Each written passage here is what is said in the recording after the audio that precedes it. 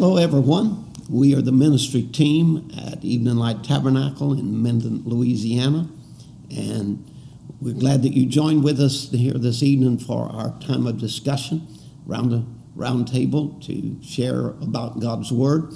We'd love it if you would share with your friends that we're on today and let others know that we're alive and bringing a message tonight, sharing the gospel of Jesus Christ. Amen. So we're happy that you've joined with us in this discussion. And in our past sessions, we have talked about what defines the church. And we know there are at least 41,000 different denominations that we have talked about. And each one of them have their doctrines and their beliefs and standards and views. But you know, Jesus said, I am the vine, and you are the branches. But today, we have 41,000 different denominational branches that are all seemingly living off the life of Christ. How is this possible? How does this happen that we come to this point in time? When the first church was born, it produced a certain kind of fruit, a certain kind of doctrine, right, a certain kind of life, because the life of Christ was in the church. Mm-hmm. And it produced miracles, signs, wonders, the power of God, the love of God, the doctrine of Christ. But in the illustration that you used of organized religion today, it produces diverse doctrines, diverse life, diverse nature, and directions. And it can be very confusing. That's true. It's kind of like the citrus tree that we talked about. You know, it has many different branches that have been grafted by man into what we know as Christianity. Because in Christianity, I know Christ wanted one church, right? Right. And now we have 41,000 that have been grafted into that.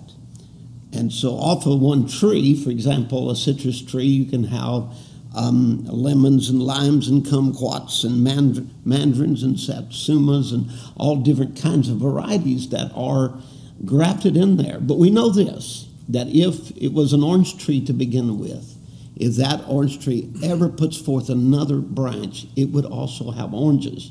And the same would be true of Christianity, that, you know, if the original vine put forth a book of Acts, then wouldn't then, if it puts forth another branch, that it would also write another book of Acts behind it?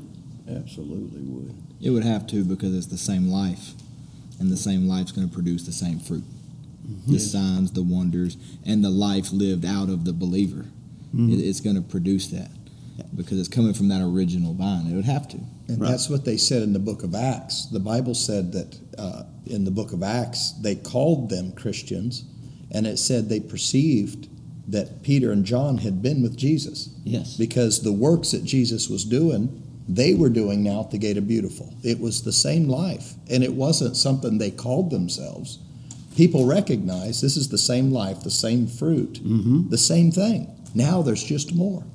Right, when the life comes from the vine to the branches, it's, you know, with Peter, it was very amazing to see the difference it made in his life. You know, you had a man that went from denying Christ, you know, the things that he'd done, the situations that he was in, you know, and Jesus would even say, "Get behind me, Satan," you know, things like that. Yes. And then he comes to Pentecost and to the outpouring of the Holy Ghost, and the man gets up boldly. He denied in front of one person there, denied Jesus, but now after the Holy Ghost came, the life coming through that vine into him, he gets up boldly and preaches a sermon and saves 3,000 people, gives their heart to He's God. a different person altogether. He went from totally saying, "I don't know him," to standing up there in Acts 2:22 and proclaiming Jesus of Nazareth, a man, you know, approved. Called him out by name. That's right. Called him by name and said, "By these signs and these wonders, you know, proved by God to you." Amen. And he wasn't no longer ashamed or afraid. Amen. Yeah. Mm-hmm. Amen. Praise the Lord. Well, so in the case of the vine, then Jesus was the original. And then from him, then after he ascended there come a vine or a branch out of that vine, out of the root, which was Christ, which was a Book of Acts church. I just wonder, when we think of this, it just amazes me to think of it. Here was Jesus, men and women that were filled with the life of Jesus. Jesus men, Jesus women. I wonder what Satan really saw there when that day when the upper room opened and they spilled out of there and they're speaking in other languages and all glorifying God. And now there's not just one Jesus, there's 120 that have been birthed by the same Spirit of Jesus, the same Holy Ghost. And what he saw on the day of Pentecost was the emergence of a victorious church. Wonderful. Right. He saw the same thing that he saw when Jesus stepped out of the boat at the maniac of Gadara. That's right. And that come charging up there to Jesus, and he's no doubt looked in his eyes and said, "What are you doing in there?" Yeah. God had come into man, and now it's not just one Amen. man, but many. I like to think it was an emergency in hell that day. Here he is thinking he has victory, and he stomped this one out. And in one day, not only was it 120, but by the end of the day, it was 3,120. Yeah. Beautiful. In one day. So he saw men and women under the influence of something that had really never been seen before except in Jesus Christ. Amen. And that they were under the influence of the Holy Ghost, and the dynamic power of God was now flowing through their lives and gave them a boldness in their lives. Beautiful. Beautiful. Yeah. Amen. Well, Jesus was a man approved of God by signs, wonders, and miracles. Right. In other words, Jesus never was a self-promoter. No. He allowed God to promote him. And he said, if you don't believe me, believe the works, for they testify of me. Right. So God was approving the ministry of Jesus Christ. But on the day of Pentecost, we see a church approved of God by signs, wonders, and miracles. Yeah. The same God that vindicated Jesus Christ is now vindicating the church. And it's flowing through, and they are in fact the branch that bears the fruit. The vine don't bear the fruit. It's the branch that bears the fruit. Right. And it's the branch that is manifesting the life of the vine. And now the energy is being poured into the church. Right. And this is God's desire, to bear fruit. And the people could glorify God, to see God manifested in his people. Amen. So easy to see in the book of Acts, but so come to today, if we're going to say we are the church, or we're a part of that great body, the church, then it must be a church approved by God with the same signs, wonders, and miracles. If he's the same yesterday, today, and forever, and he is the God that does not change, then the church cannot change. God would never change his pattern. Right. And that means that there must be an end-time church that he'll return for that is bearing the fruit of God. If an orange bears forth again, it comes, puts out a branch, it's going to be an orange. Amen. Very simple type. Simple, yes. Praise the Lord. So all the other branches are giving a false witness of the life of the vine because they're truly not of the vine. They're grafted in. I think that's what we're finding in our day. You said there's 41,000 different denominations grafted into this vine, which is Christ. We know that's Christ. So I believe, to me personally, I just think that it's men who may have gone before they were commissioned to do something for God, and they got ahead of the plan of God, and they've taken their own idea and they made it fit into the vine versus allowing the vine just produce another branch through their life and through their ministry. And now that's why you find 41 different thousand denominations. Well, many of them started out, though, as true men that was moved by the Holy Spirit of God. Mm-hmm. And they something became real to them, and they started out with a real sincere desire to serve God. But then, as time went along, and their followers then just kind of made a little sect out of that move of God. Right. And they camped down on that rather than going on into the full gospel. So every one of these 41,000s have a portion of truth. Oh, yeah. They have a truth that they were even founded on, but they fail to go into all of the truth and produce that very life of Christ. This brings me to the scripture when Peter, on the day of Pentecost, he referred back to the book of Joel. Yeah. And he said, as they, were some mocking, saying, these people are full of new wine and so on. Well, then he said, but these are not drunk as you suppose, seeing this is the third hour of the day. But this is that which was spoken by the prophet Joel. So he could go back to the scripture and see where this move of God was in the scripture, where God had promised this, that he would promise a pouring out of God's Spirit.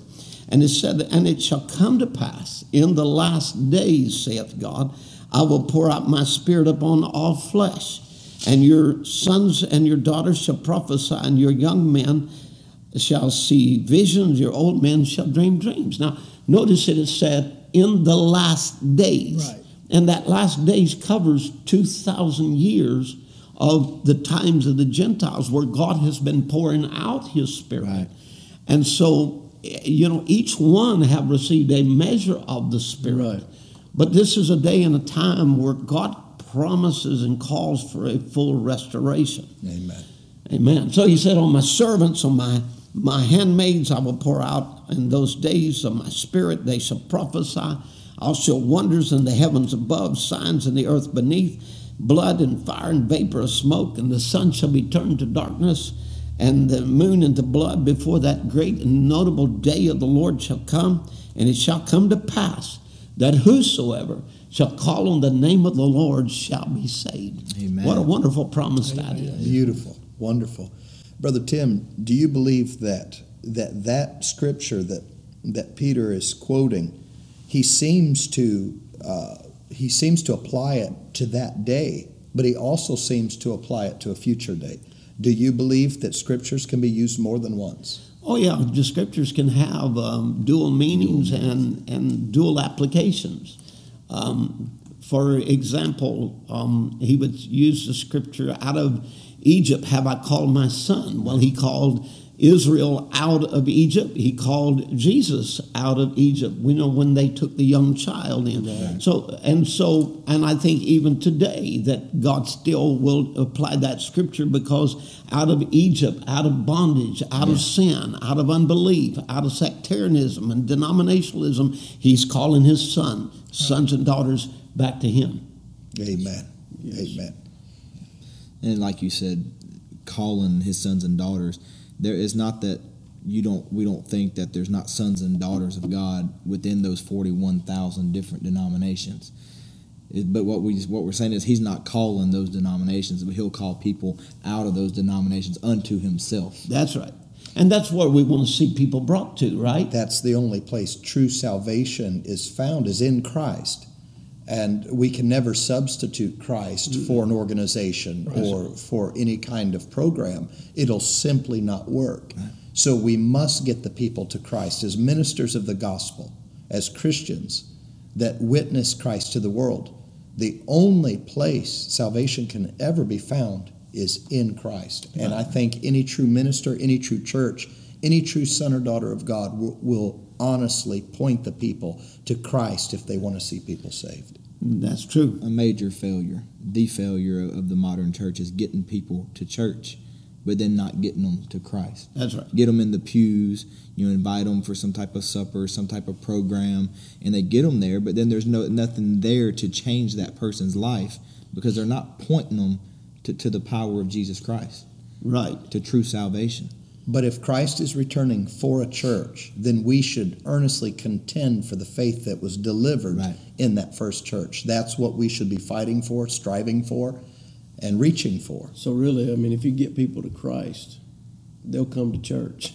That's right. There you go. They'll bear forth fruit. They'll bear forth the fruit. That's what Jesus said, and so that is the point, and that's the drive. That's everything that we want. Everything that we desire is to get people to Jesus Christ, not to a creed, not to a dogma, not to a building, not to a church, but to Christ. And then if you get them to Christ, then you don't have to have all the programs and the truth. To try to hold them. To try to hold them or get youth involved or get in. You get a young person to Christ.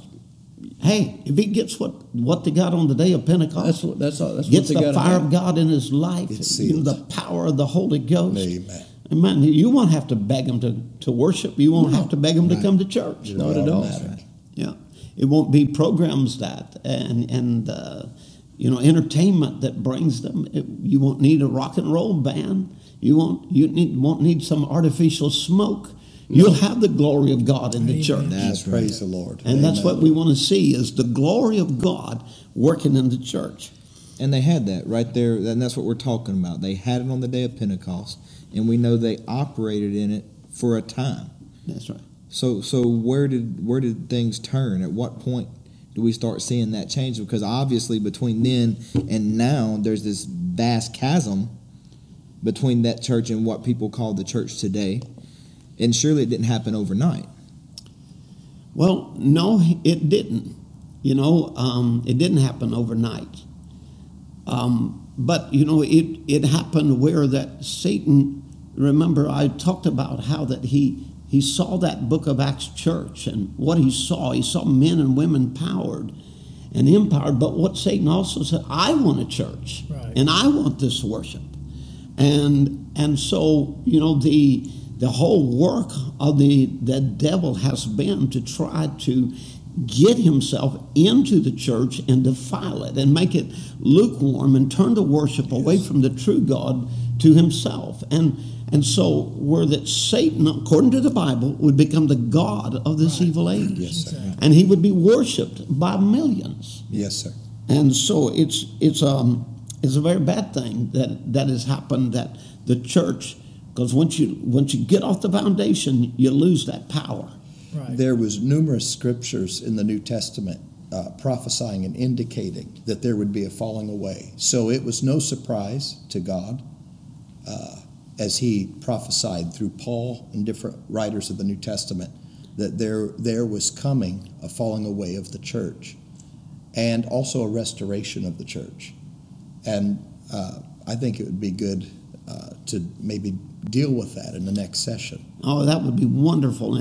And so in our next session, we want to deal with that, about the church and how that Satan got into the church and defiled it and made it lukewarm and powerless and took it off its original foundation. And then the promised restoration, because Jesus said, I will build a church, and that church, the gates of hell, will not prevail Amen. against it. Amen. So I'm convinced that here, in the end game, that Jesus will have a church. Absolutely. That the gates of hell will not prevail against. That's right. And in our next session, we'd like to talk to you about this church that God is raising up in the end time, because prophecy will be fulfilled. There will be a rapture Yes, for that's the right. church Yes, of sir. Jesus Christ.